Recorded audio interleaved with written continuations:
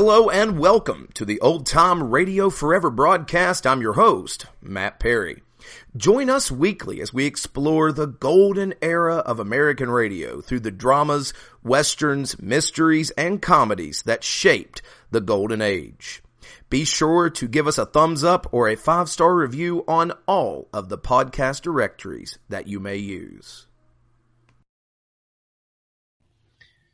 Hey guys, your host Matt Perry here to talk about our new sponsor for Old Time Radio Forever, and that is the Mermaid and the Lion podcast. The Mermaid and the Lion podcast is a perfect fit for Old Time Radio Forever fans because it is the rebirth of the audio drama. The Mermaid and the Lion is a love story, and it's beautifully crafted and told. Be sure to check out the excerpt from the Mermaid and the Lion podcast that will play in between our two old-time radio shows on today's episode. The Mermaid and the Lion podcast can be found wherever you listen to podcasts, and there's an Apple Podcast link in our description. Listener discretion is advised for adult content and profanity. That is the Mermaid and the Lion podcast on all of the podcast directories that you may choose. The Anchor Hawking Glass Corporation brings you Crime Photographer.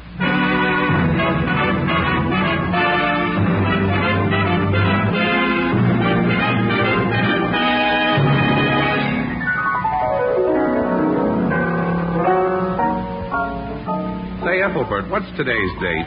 It's the 17th, Casey. How do you know? Because tomorrow's the 18th. It's a famous day. What do you mean a famous day? It's the anniversary of the famous ride of Paul Revere. Did I hear somebody say famous?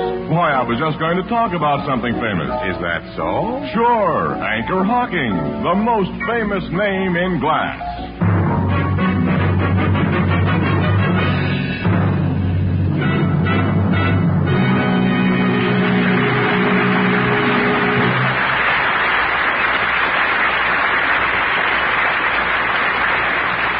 Good evening, ladies and gentlemen. This is Tony Marvin.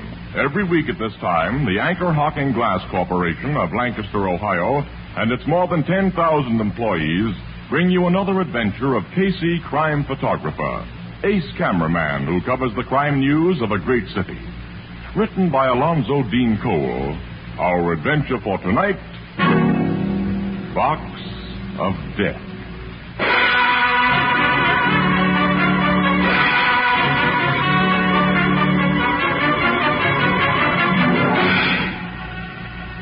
Three o'clock in the morning, a darkened street deserted, except for a uniformed policeman languidly making his lonely round. In the middle of the sidewalk, he sees a large wooden packing case. He stops, reads a stenciled inscription on it, and then angrily enters an apartment building and rings a doorbell marked Superintendent. Is that you at the door, Fred? This is a policeman. Policeman? Yes, open up. Just a minute. What is it, officer? Does Mrs. George Donald live here?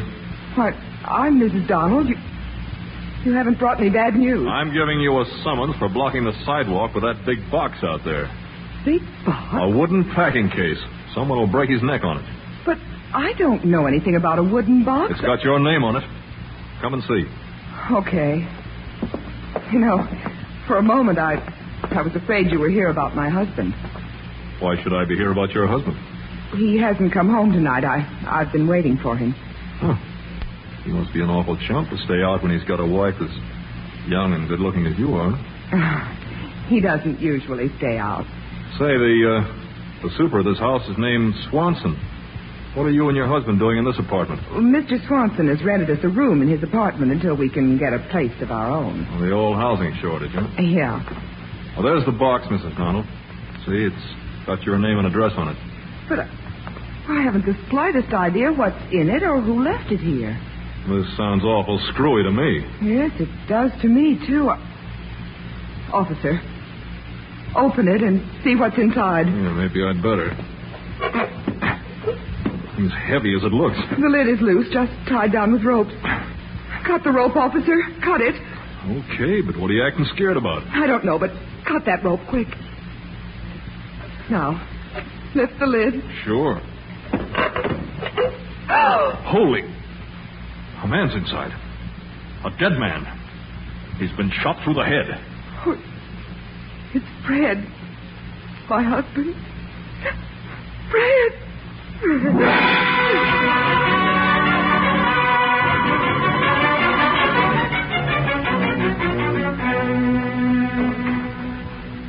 Well, then, Captain Logan, I took this girl, this Mrs. Donald, as she called herself, back here to the super's apartment where I got on the phone and called you homicide, Dixon.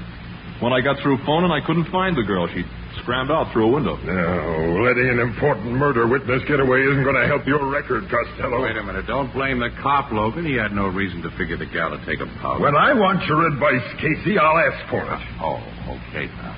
She isn't such an important witness, Captain. There's hardly a thing that she could tell you that we don't already know. And you keep out of this, Miss Williams. What did you just say? Annie remarked that we could tell you a few things, pal. You? Mm-hmm. Costello. Yes, sir? Report to your precinct station and stay on call for further orders from me. Yes, sir. And next time you meet a woman who identifies herself as Mrs. George something or other and then refers to her husband as Fred, you get suspicious and hang on to her no matter how good-looking she is. Yes, sir. Now get out of here. Yes, sir. Now, Casey, give. And you too, Miss Williams. Oh, you're asking for our advice? I'm demanding whatever information you have. Well, he's entitled to it, Casey. Yes, he really is, Annie, but at times he has such bad manners. Will you cut the comedy? I'm in no mood for it. Okay, well, in the first place, according to the witnesses, Mrs. George Donald could have had no part in the murder of her husband. I know Now, that. wait a minute. She was too crazy about the guy she married to do him any harm. How do you know that? Because we recognize the dead man in that box. It was Fred Lister. Who and what was Fred Lister? He was a small-time crook, Logan. Never mixed up with anything big enough to bring him in contact with you homicide guys. While he was alive, that is. Up to a couple of months ago, he was a kind of errand boy for Lucky Carson. Yeah, I've come in contact with Lucky Carson plenty of times. Not close enough to pin anything on him. Now, go on. Tell me about this Fred Lister. Well, he had the good taste and the bad judgment to fall for a gal that his boss liked. Lucky? Yeah. A gal named Ella Hagen, hat-check girl at the Silver Derby Club. Both Ann and I knew her. She's a nice kid. Fred Lister became a nice guy after he met her. He left the mob, got an honest job, and he and Ella were married. Casey was told that Lucky Carson was pretty sore about the whole thing. I was also told that Fred and Ella had been tipped off that they'd better pull a fade-out. Well, apparently they took the tip seriously. They were living in this joint under an assumed name. But they didn't hide well enough when they did their fade-out. You two think this Fred Lister was killed at Lucky Carson's order? That's right.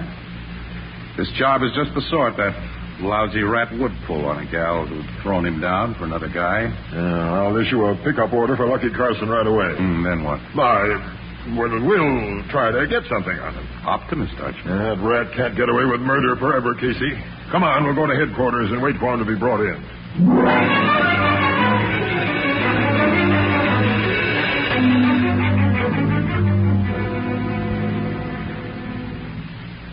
I don't know why you're always picking on me, Captain Logan. It's time you got wise to yourselves and lead I'll off. lay off after I'm able to prove something, Lucky, and you're out of circulation for keeps. That statement implies the malicious persecution of my client, Captain Logan. You keep out of this, Webster. And that's another thing. Of course, it was mere coincidence that your lawyer was with you when my men picked you up this morning. Sure. Purely coincidental, Captain. I happen to be spending the night at Mr. Carson's apartment. And 3 others of my mob, my business associates, was with us. Someday you'll slip up on one of those phony alibis. You should realize that, Webster, and stop playing with trouble. You've got more brains than Lucky and his kind. Who says Webster's more brains than me? You heard me say it, didn't you? He's trying to get you sore, Lucky. Now, don't fall for it. Now, since you haven't a thing on my client, we'll be leaving here, Captain. So long, Captain. Poor Fred Lister was a nice punk. I'll be sending a swell hunk of flowers to his funeral, and I hope you get whoever bumped him off. Only I doubt if you will. Don't be too sure. Okay. So long, Casey. And Miss Williams. Lucky. Yeah? Hey, what's that thing on your watch chain? You've been rubbing your fingers over it ever since you came in here. It's my luck piece, Casey. Your luck piece? Yeah. It's just an old Indian head penny with a hole bored in it. but I wouldn't sell her for $100,000. I found it on the street one day when I was a punk.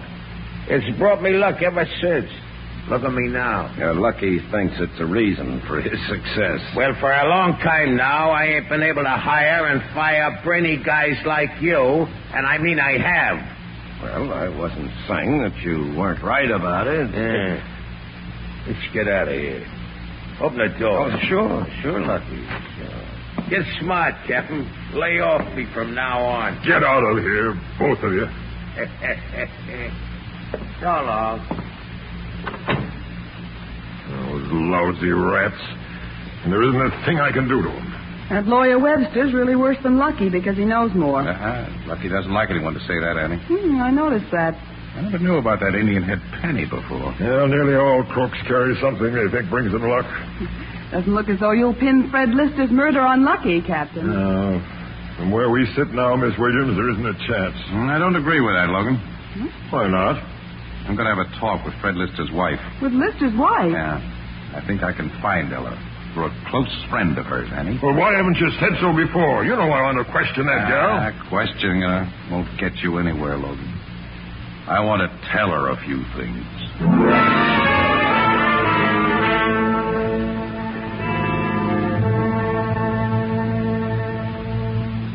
Bruce Judson had no right to tell you I was hiding here in her apartment, Casey. You knew I wanted to help you, Ella. Nobody can help me. Fred's gone. I loved him, Casey. Now he's gone. Yeah, you've had a rotten break, kid. I guess you've got an idea who killed him. I know who killed him. Lucky Carson. Yes. When you skipped out on that cop this morning, I figured you wanted to pay Lucky off personally, right? That's my business. You know, Ella, murder is murder, even if it happens to be Lucky Carson. I have a plan to pay him off. Well, I think I have a better plan to pay him off than you have. What do you mean? Well, Lucky considers himself quite a guy. He wouldn't be too much surprised if you paid him a visit, a social one. He's got a big yen for you. Talk straight. All right, Ella, I will. But don't tell me my idea's crazy until you've thought it over. Now, here's what I want you to do.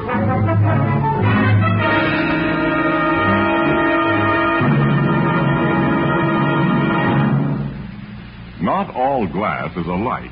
In fact, there are almost as many different kinds of glass as there are flowers in your garden. Some glass is produced for fragile beauty, others for sturdiness. And Anchor Hocking, the world's largest maker of household glass, produces glass of all kinds. The particular glass we're going to talk to you about tonight is Fire King Oven Glass, which combines beauty and sturdiness to an unbelievable degree. Now, you use Fire King Oven Glass for baking and for serving. It's so impervious to heat that it's guaranteed for a full 2 years against oven breakage. And the special Fire King process makes its surfaces actually mirror smooth. Fire King Oven Glass won't absorb baking stains. It won't absorb baking odors. It comes clean miraculously. Now, big 2-quart Fire King Oven Glass casseroles, pie plates, mixing bowls, and utility dishes of all kinds are now available at your favorite chain, variety, hardware, and department stores, all at incredibly low prices. Fire King Oven Glass is a product of Anchor Hocking, the most famous name in glass.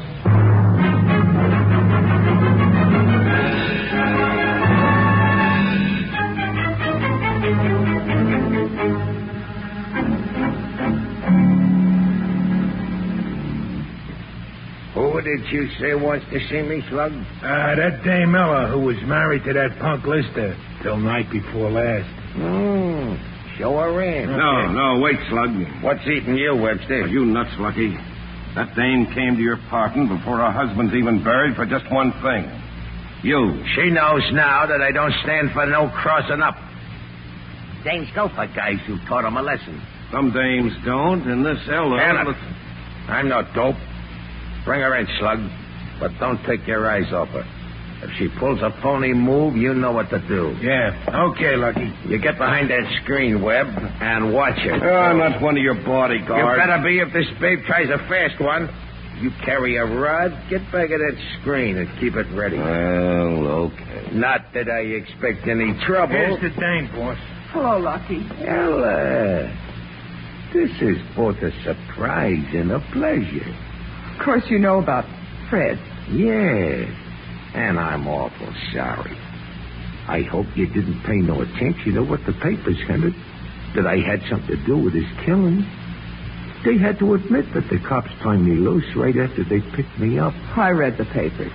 Wait till you see the big floral piece I'm having sent to the undertakers for poor Freddie.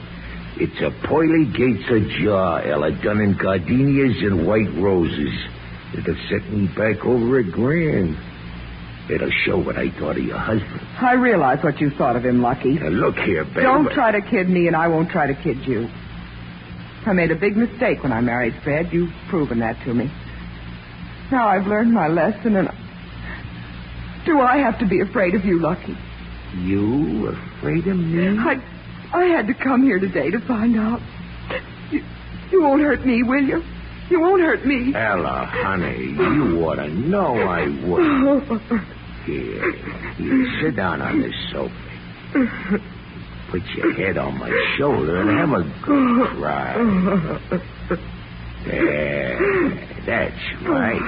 Oh, Lucky, I've been so afraid. Ah, forget it, kid. Why, I wouldn't let no one hide a hair of your head. All I want is we should be pals. I consider that a great privilege. How about a kiss, huh? To make it a contract? No, not now. Not till after Fred is put away. Oh, I appreciate your sentiments. They show you ain't no common bimbo, Ella. But we'll get together after the funeral, huh? For dinner here tomorrow night. Okay? Okay. I've got to go now. So soon? Well, it wouldn't look right if I stayed any longer now. And besides, you've given me what I came for. Your friendship. Thanks. The pleasure's going to be all mine. Not altogether, Lucky. So long. Show the lady out, Slug. Sure thing. We're making an early dinner, babe. 7 o'clock. As soon as you can ditch the pallbearers. You can expect me. Goodbye. Bye.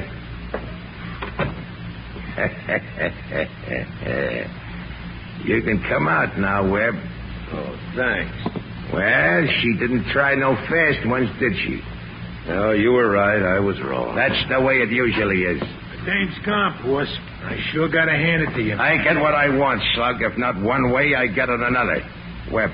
Yeah? Run over to my caterer's joint and tell him to fix up 2 dinners for tomorrow night. And be sure he has crepe Suzettis. They'll be appropriate for after the funeral.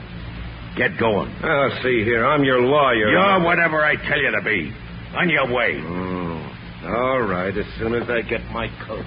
Boy, I sure envy you, boss. It'll be nice having that cute little chick all alone. You was born lucky. No, I wasn't born that way, Slug. I was always unlucky, till one day I found this,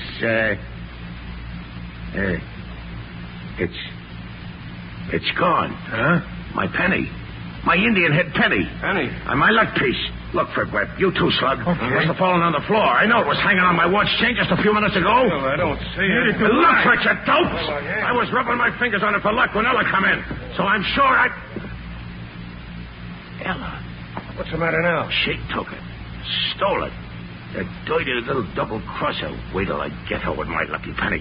Come on. We're going after her. And look out, boys. He tripped over that footstool. Yeah. His head hit that piano like Is that cold? flat on his puss. Yeah. Flat on his puss. Gee, I never knew Lucky to meet with an accident before. Hey, it's funny, ain't it? Don't let him hear you laughing when he comes to. I ain't laughing. I mean, it's funny him taking a nosedive right after he lost his lucky penny. Yes, Slug, it is funny. Wonder what he'll think about it when he comes to.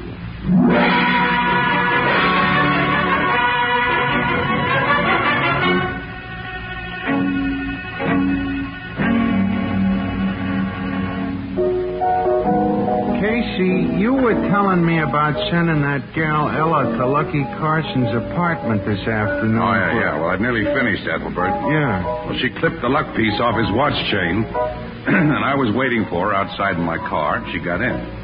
I took her back to her hideout, and that's all there was to it. You figure losing that engine head penny's gonna bother Lucky a lot? I think it'll do a lot more than bother him, Ethelbert. He's a dumb guy and a superstitious guy.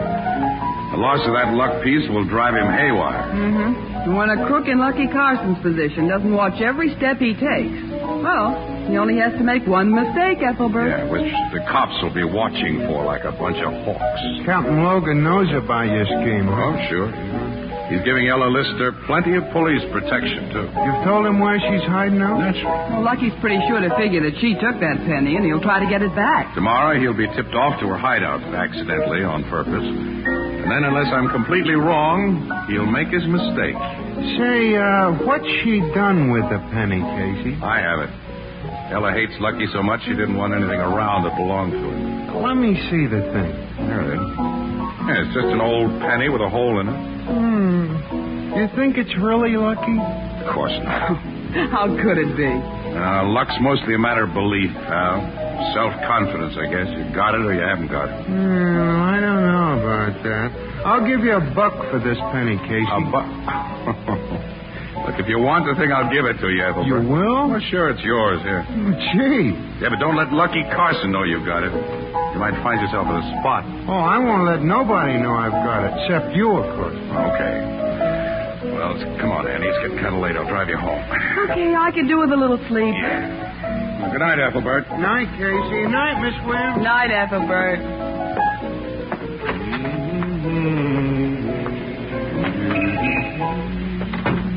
Where'd I leave the car, Annie? Across the street, dope. Oh, yeah, I see it. Boy, I'm tired, huh? Hello, Casey. Look. Evening, Miss Williams. Hello. I want you two should meet one of my boys. This is Big Slug. How are you? I'm okay. You already know Webster. Yeah, nice to see you two again. So nice, we're keeping you with us for a while. Keeping us with you? Their hands in their pockets, Annie. They've got guns on us. That's right. We're all getting into this car here, like old friends. You first, Slug. Casey next. Hey, what's the big idea? We'll talk about that later. Get in. Okay. You too, Miss Williams. Oh, I guess I haven't much choice. You haven't. You drive, Webster. I'll sit in back with Slug and our friends. Now I must show. Get going. Okay. Where are we going? Keep you from asking so many questions, Casey. Hit him with that gun. Give the spade the same, Slug. Sure. That boat out nice, boss. Head for the country, Webb. When we get to a dark, deserted road, I'm going to have some fun.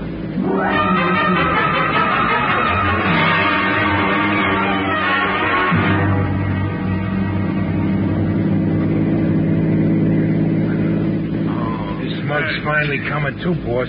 You put real stuff behind that crack on the head you give me. Well, Casey, I thought for a while he killed you. I wouldn't do that, Miss Williams. Yet. You feel good enough to talk now, Casey? Is that talk, Lucky? Yeah.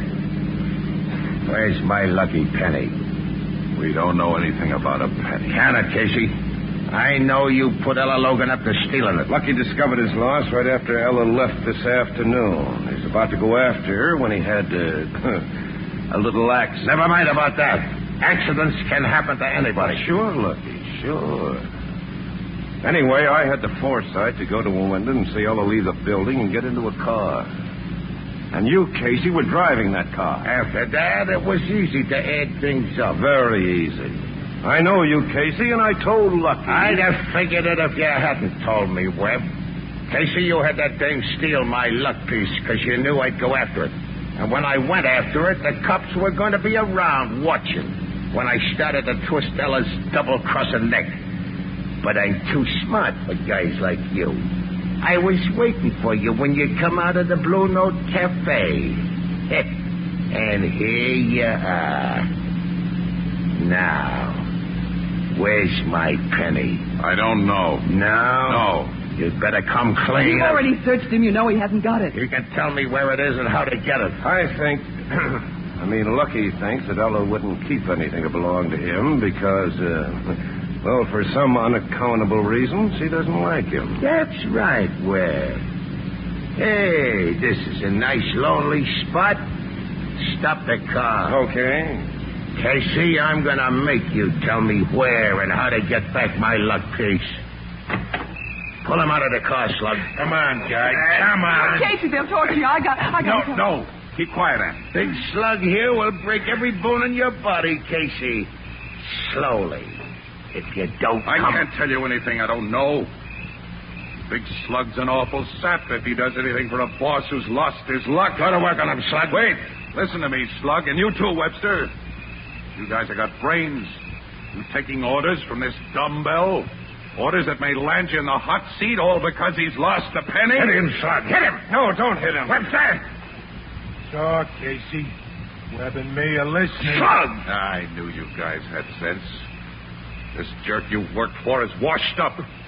All he ever had to keep him on top was a lousy copper luck piece, and he's lost it. He's sunk. He's through. That's a cockeyed lie. Slug and Webster don't think so, Carson. You're not Lucky Carson anymore. Cut it. They're not saps enough to go through with your plan. They know every cop and every newspaper in town would go after our murderers and keep after them until they were caught. I've stood enough of this. You can't turn my guys against me, Casey. I'll show you. Webster. You shot him.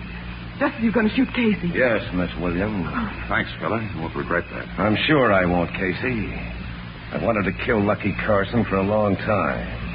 And this afternoon, Slug agreed that it was a nice idea. Yeah, a swell idea. Gee, thanks. Thanks for saving our lives. Oh, don't thank us yet, Miss Williams. Or you, Casey. Why not? Tell him, Webb. You and Miss Williams would prove awkward witnesses if Slug and I were brought to trial. Remember, I'm really a lawyer. I mean to become boss of the former Lucky Carson mob. Yeah, and when your dead bodies are found close to Lucky's, why, the cops will figure he shot you and you shot him. That's right, Slug. You see, Casey and Miss Williams, we're going to kill you with a gun Lucky didn't have a chance to use, and then return the gun to his dead hand. The gun I shot him with will be found close to you. You get it? You shot him and he shot you. We get it. Oh, Casey. No. Don't see any way out of this one, kid. There isn't any way out. Pick up Lucky's gun, Slug, and do the job. Oh, you thought up this swell idea, Webb. It's your right to do it. No, I don't mind. First, I'll put this gun that I shot Lucky with near Casey so that it will look as if he dropped it. Yeah. Just right about here. Now, you keep him covered, Slug, while I get Lucky's gun. No, you don't, Webb. Slug, what goes? You're the smart guy, Webb, but I'm smarter. I'm going to be the boss of this mob. No, don't shoot. Don't shoot. Well, he's done for. Now, lady and Casey, Webster dropped his gun too close to me, Slug. Casey, did you kill him, Casey? Did I kill him? I hope not, Annie. Hey, look, will you see? I never shot a guy before.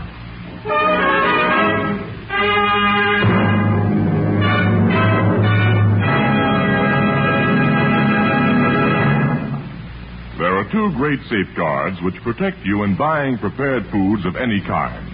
One is the packer's name on the label. He spent a great deal of money in telling you about its quality because he believes in his product. He can't jeopardize for a single moment that enormous investment. The second safeguard, which the Better Food Packers of America are bringing you in increasing numbers, is the glass container. For the glass container lets you see exactly what you buy before you buy it. At a glance, you can judge the quality of fruits, vegetables, meats, and seafoods. And then, too, food packers know that glass won't affect taste or flavor. You can safely reseal the glass container to store leftovers. Now, it'll pay you to shop for foods packed in glass and to let your retailer know that you prefer foods packed in glass. Crystal clear, sanitary Anchor glass containers, which bring you so many of the better brands of food, and the Anchor vacuum caps, which protect them, are products of Anchor Hocking. The most famous name in glass.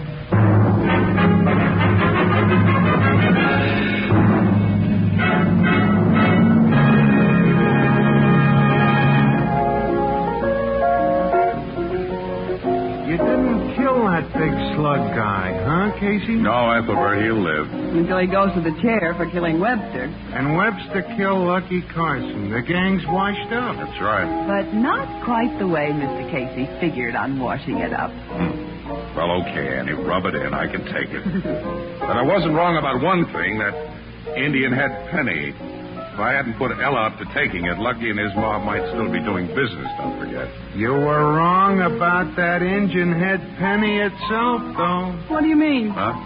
Miss Williams, less than half an hour after Casey gave me that thing, I got a phone call telling me I'd won a $25 silk hat on a ticket I bought for 50 cents. Casey. Silk? You're like my sister Edna says, quote, even a penny can go to your head. Unquote.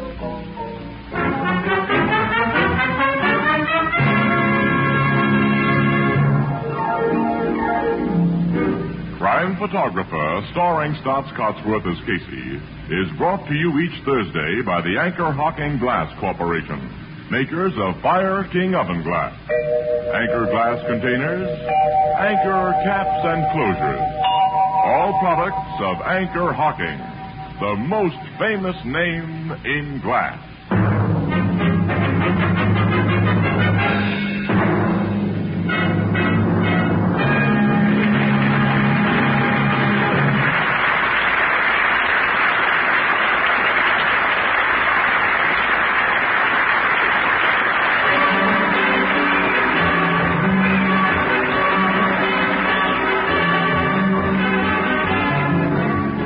Crime Photographer is directed by John Dietz. The original music is by Archie Blyer, and the program features Miss Jan Miner as Anne and John Gibson as Ethelbert. Herman Chittison is the Blue Note pianist. Thursday night on CBS is the biggest show in town, so stay tuned for exciting dramatizations on Reader's Digest Radio Edition, which follows immediately over most of these stations. No one is safe from cancer. It strikes young and old, rich and poor alike. Help bring this vicious killer under control. Give to the American Cancer Society's Drive for Fun. This is Tony Marvin saying goodnight for the Anchor Hocking Glass Corporation of Lancaster, Ohio, with offices in all principal cities of the United States and Canada. This is CBS, the Columbia Broadcasting System.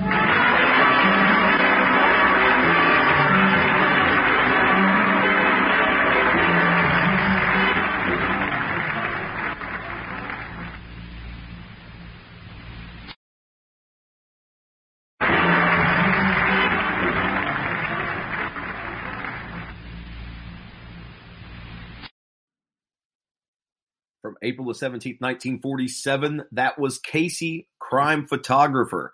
If we've done an episode of Casey before on this program, it eludes me. One of the overlooked shows of the golden era of radio.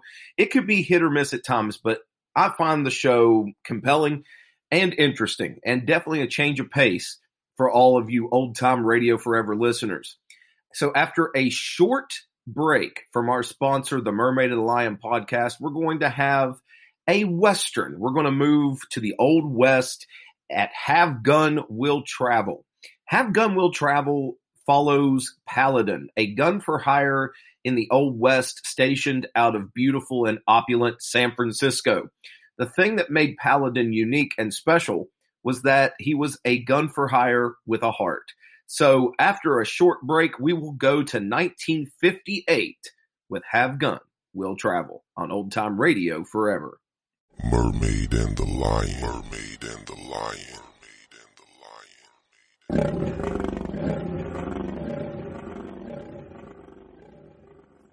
A Chevy 1500 had just made a left-hand turn, hitting me directly on the driver's side of my door on my small Dodge Stratus.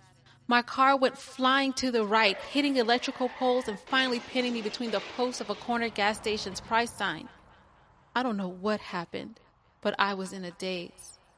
People had started surrounding the car, banging on the windows, asking if I was okay, but I couldn't speak.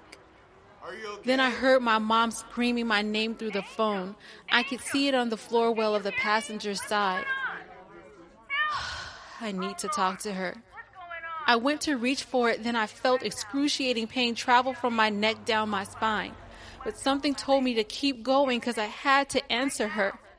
I grabbed the phone and told her I'd just been hit and my door was smashed in. Tell me, what do you mean you've been hit? I was trapped. By whom? Now I was really freaking out.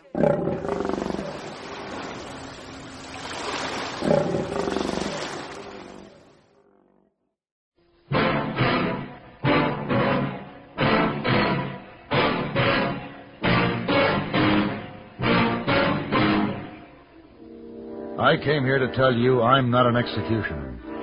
It doesn't feel good to kill a man. Not a bit good. But your husband didn't leave me any choice.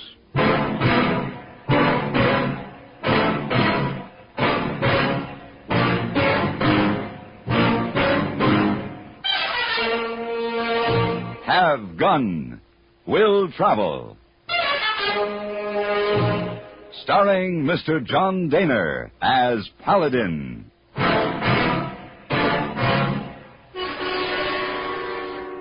San Francisco, 1875. The Carlton Hotel. Headquarters of a man called Paladin.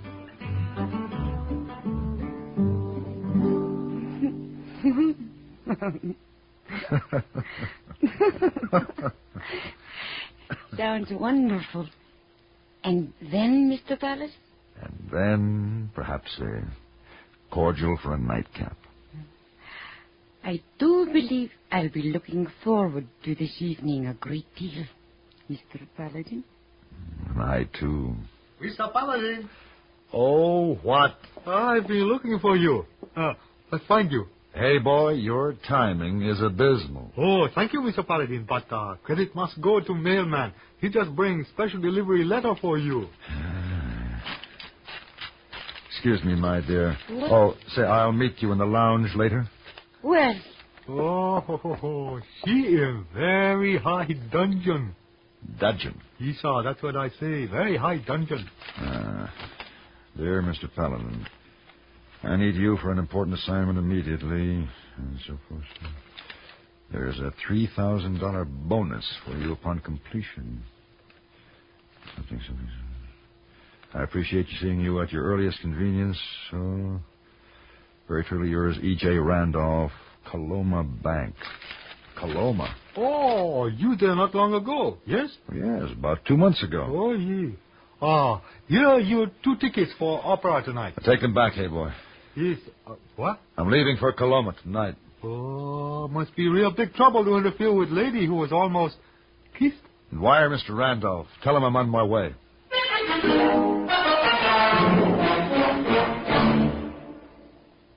Dandruff bothers most men, most women too, so listen. Today you can get rid of embarrassing dandruff in just 3 minutes.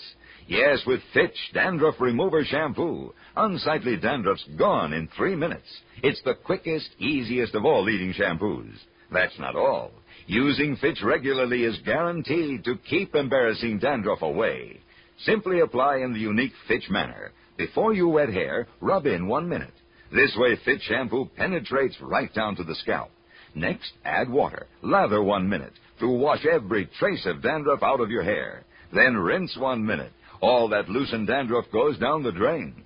In 3 minutes with Fitch, 1 rubbing, 1 lathering, 1 rinsing, dandruff's gone. And never forget, gentle Fitch can also leave your hair up to 35% brighter. To get rid of dandruff problems forever, brighten hair too, use Fitch regularly. Get Fitch Dandruff Remover Shampoo today, only 59 cents.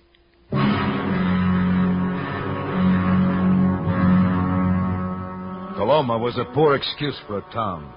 It's out alone and awkward in the center of a dry, scorched plain with a few ranches stretching back towards the low mesas behind it. I'd been there before, and I killed a man there. I didn't like the town. I didn't like the people. But Randolph had offered me a lot of money.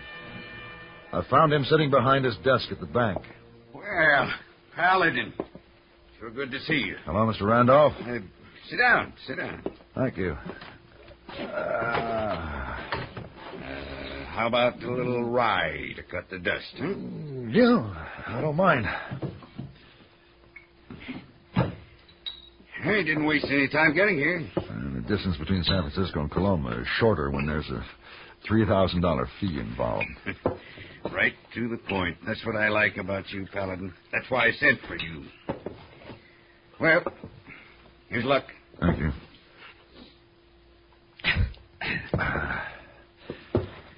So, what can I do for you, Mr. Randolph?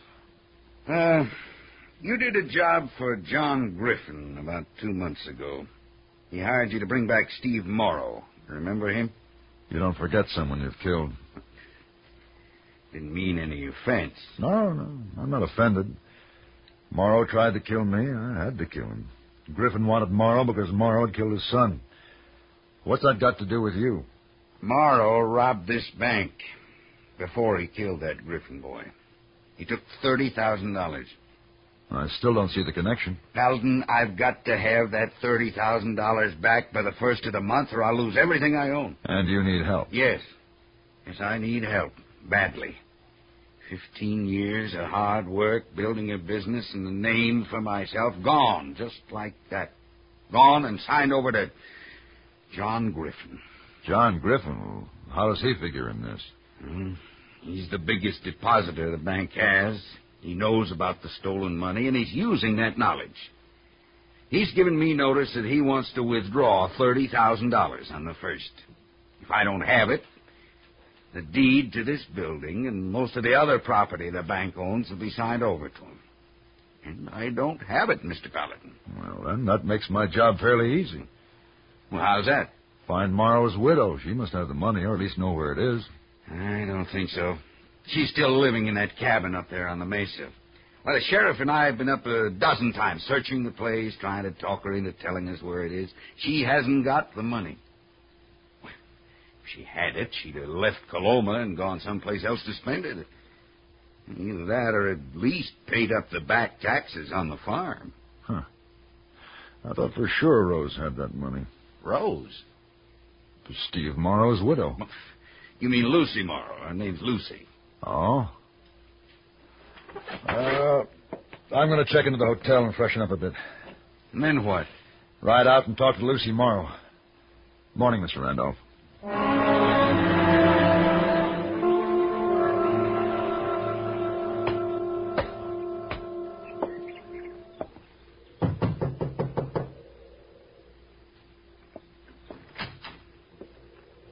Yes?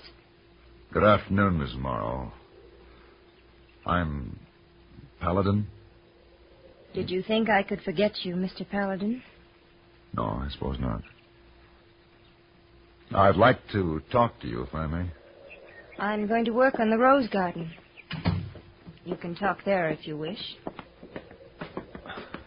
Yes, I noticed them as I rode up. They're beautiful. They are. It's an eastern variety, Calinaris. Oh? Must be rather difficult to grow them out here. Oh, it's worth the trouble to have one lovely thing here.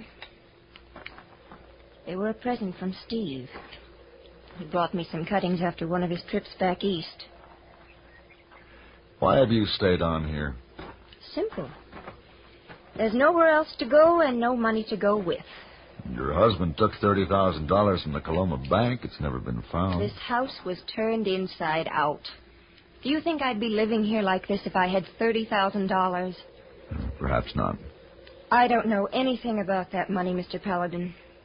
I don't mean to bother you, Mrs. Morrow. Why do you bother me, then?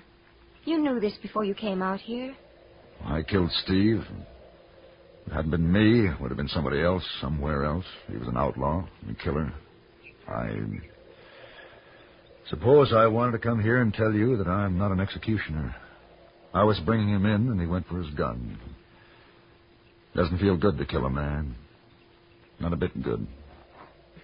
I know you're not the kind to kill for the sake of another notch on your gun, but Steve was my husband. Please don't come back here again. Or if you have to, wait until I'm gone. You're leaving? Yes. They're auctioning the place for $276 back taxes.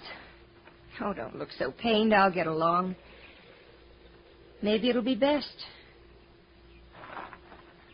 Get out of here, Paladin. Leave me alone, please. Good afternoon, Mrs. Morrow.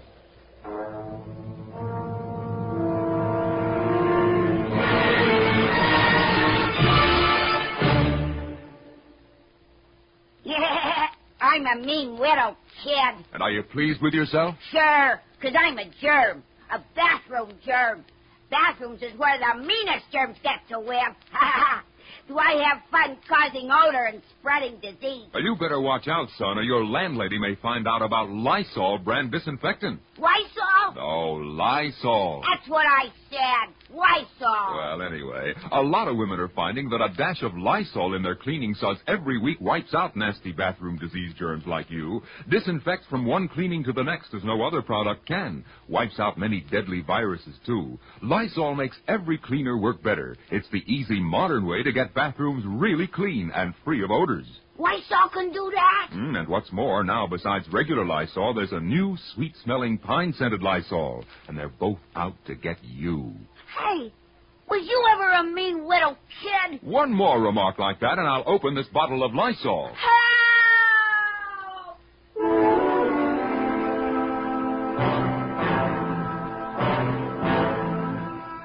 The Griffin Ranch was the same as it had been, old and solid and well kept. Run by a man who was old and solid and tough. A man who had lost one son by Steve Morrow's gun and had one son left. A man who could not forget or forgive. Well, you look about the same, Paladin. Come on in, set a spell. I'd just soon sit out here in the fresh air, Mr. Griffin. Fine, fine. What brings you back to these parts? $30,000. Stolen money, eh? A lot of people like to get their hands on that. You ought to have a pretty good idea where it might be. Why do you say that? Well, you were the last person to be with that murdering fool. The way I had it figured, Morrow had the money with him when you killed him. I hear you've been living pretty high on the hog up in San Francisco. Those are harsh words, Griffin. Oh, no. Don't get itchy. I was just only joshing. You wouldn't be back here if you had it. Steve Morrow didn't have that money when I found him. And according to his wife, he didn't even have it when he left the farm. Oh? You talked to her? I just came from there. Well, it takes a lot of nerve for a man to go up and talk to the wife of somebody he killed. Hey, you suppose Steve Morrow hid it on that farm of his? Mr. Randolph and the sheriff searched it. I know. Old Randolph's getting fidgety. A while back, he got the idea that Morrow buried the money up on the mesa. You never saw such digging and poking around. I swear the mesa's 10 feet shorter on account of it. That farm adjoins your property, doesn't it? Yeah. On the south. Why? I hear it's up for auction. Should be worth at least a couple of $1,000 to you. I'll get it for $276. The taxes. Someone will outbid you at that price. I don't reckon so, Paladin. Nobody else is going to bid on it. Those who can afford to bid on it don't have any use for that farm. Randolph might have use for it. That old pussyfoot. He wouldn't know how to plant potatoes. He might know how to dig for stolen money. Hey, tell me something, Paladin. You working for Randolph? Maybe. Maybe not. You are working for him. I might have known. You know, I'd just assume the money doesn't get back to the bank. Oh? I'd lose about $60,000 in holdings that belong to it. Those holdings will be mine come the first of the month. Oh, that's not a pretty way to talk, but at least it's the truth. I see. What happens to Randolph, then? Out in the cold where he deserves to be. If I ran my ranch like he runs that bank, I'd have been out of business a long time ago. Well, getting close to sundown, I think I'll be heading back to town. You know, Paladin, I hate to see a man like you working on the dark side of the fence. I thought you always roamed the green fields. Which are the green fields, Griffin? Mine are. By the way, if you buy that farm just for the taxes, Steve Morrow's widow won't get a cent. Well, now, ain't that a downright shame? She didn't kill your son, Griffin. No, but her husband did. All I hope is that his kin are going to suffer on account of it. That's how I feel about Morrow and her.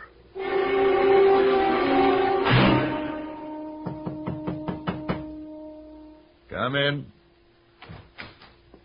Paladin? Well, Mr. Randolph. You, make it a habit staying up this late? I do my best thinking when the town's settled for the night. You've covered a lot of ground today. Getting discouraged? Did you come here to discourage me? Yeah, there's a lot of territory between Coloma and the Mesa. Morrow could have hidden that money anywhere. Not without telling his wife. Now, since when does a killer stop to worry about his wife? Randolph, whatever you want to say about Morrow, he loved his wife.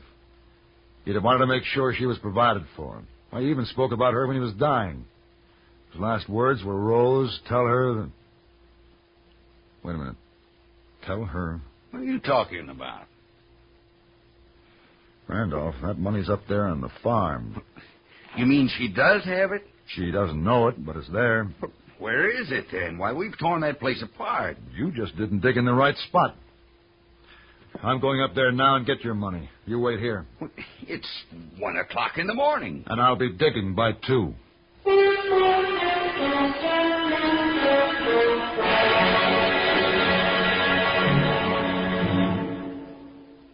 Now there's a luxury car that fits regular parking spaces and ordinary garages that's easy to handle in traffic. It's America's compact luxury car, the Ambassador by Rambler. Now, medium-priced car buyers can have the room, comfort, luxury, and performance they expect in a fine car, but without excessive length, width, and bulk. If other medium-priced cars have sized and priced you out of the market, then you owe it to yourself to test our best. American Motors' finest, the luxuriously compact Ambassador. Note the quality construction and careful attention to detail. Thrill to the superbly responsive 270-horsepower V8 engine. Enjoy luxury features like individually adjustable front seats that glide back and forth separately. 5 minutes at the wheel of an Ambassador will change your ideas about luxury cars. Test our best, the Ambassador V8 by Rambler. Finest car ever priced so close to the lowest. See, drive the luxurious Ambassador, now at Rambler dealers. When I dismounted at Lucy Morrow's, I thought I heard a horse nicker in a nearby clump of cottonwoods. I waited, but all was quiet except for the wind through the trees. Lucy Morrow was a light sleeper. She answered my second knock. What do you want? Put the shotgun down, Miss Morrow. What are you doing here this time of night? The money. It's here on the farm. We've been through that before, Paladin. They ripped my place apart. Every floorboard, every inch of this cabin, the yard's full of holes. You saw it this afternoon. I know, Mrs. Morrow, but... The money isn't here. Look, this is my last night in the only home I ever had, and I don't mean to be bothered. Mrs. Morrow... Now get away from here before I blast that shirt right off your back. You wouldn't have to leave tomorrow if I find the money. I'm not wasting any more words with you. Miss Morrow... In your rose garden, is there a bush not doing well? Paladin, it's late and it's cold. Answer me, is there? Well, yes, there is one, but what's that got to do with the money? Flowers need soil at their roots, Miss Morrow, not gold. What? You give me a shovel, I'll show you what I mean.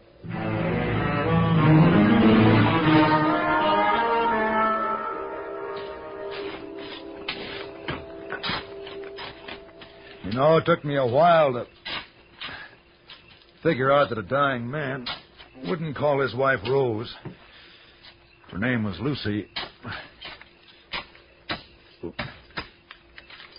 Hold the lamp a little closer. I think we've got it. Now.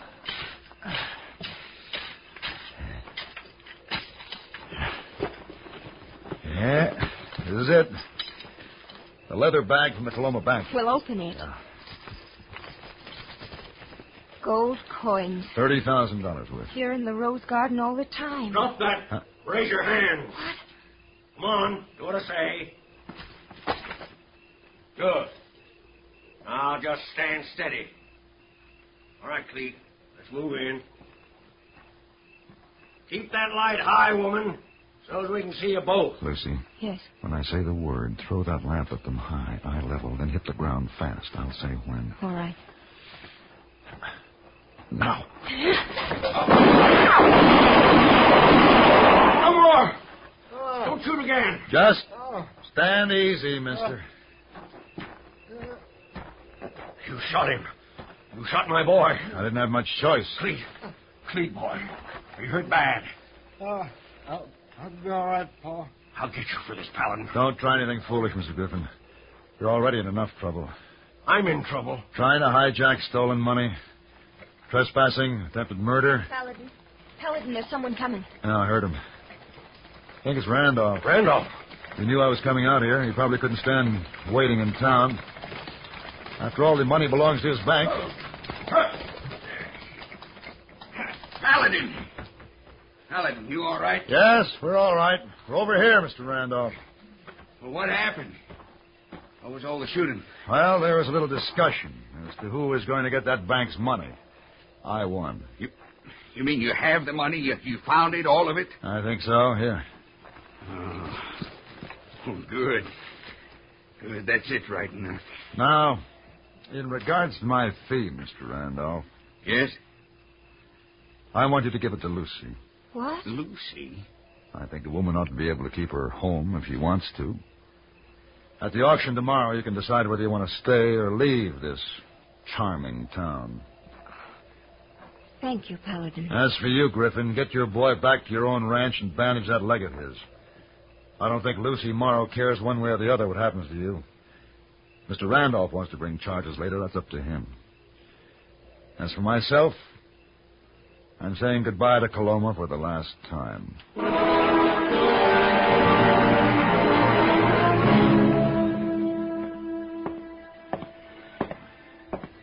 Oh, you are back, Mr. Paladin. And ready to see the city bright and shining? Oh, best you go away 2-3 more days, maybe. Why should I? Her. Who? Her lady over there. He very unhappy when you no take her to the opera. Well, didn't you explain it was business? Oh, yes, sir. Important business? Yes, sir, but her business more important to her, I think, Mr. Paladin. He maybe kill you, huh? I hope not. Well, the best way is the direct way.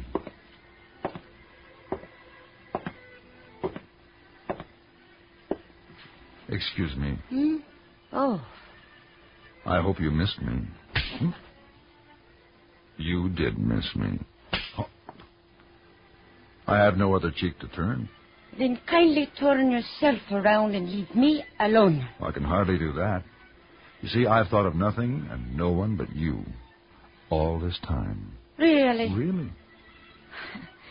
Am I to believe? You are to believe only that which will make you feel better and me feel better, and both of us enjoy a lovely evening together. That, to me, would be a simple solution. So? Dinner? Well... Please. You are a very convincing man.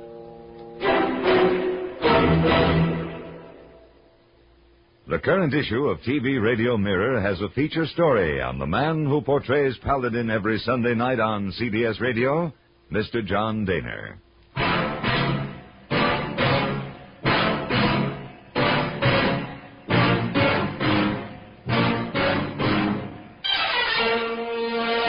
Have Gun, Will Travel. Created by Herb Meadow and Sam Rolfe, is produced and directed by Norman McDonnell, and stars John Dehner as Paladin, with Ben Wright as Hayboy. Tonight's story was written by Albert Alley and adapted for radio by John Dawson. Featured in the cast were Vic Perrin, Eleanor Tannen, and Joseph Kearns. Hugh Douglas speaking. Join us again next week for Have Gun, Will Travel.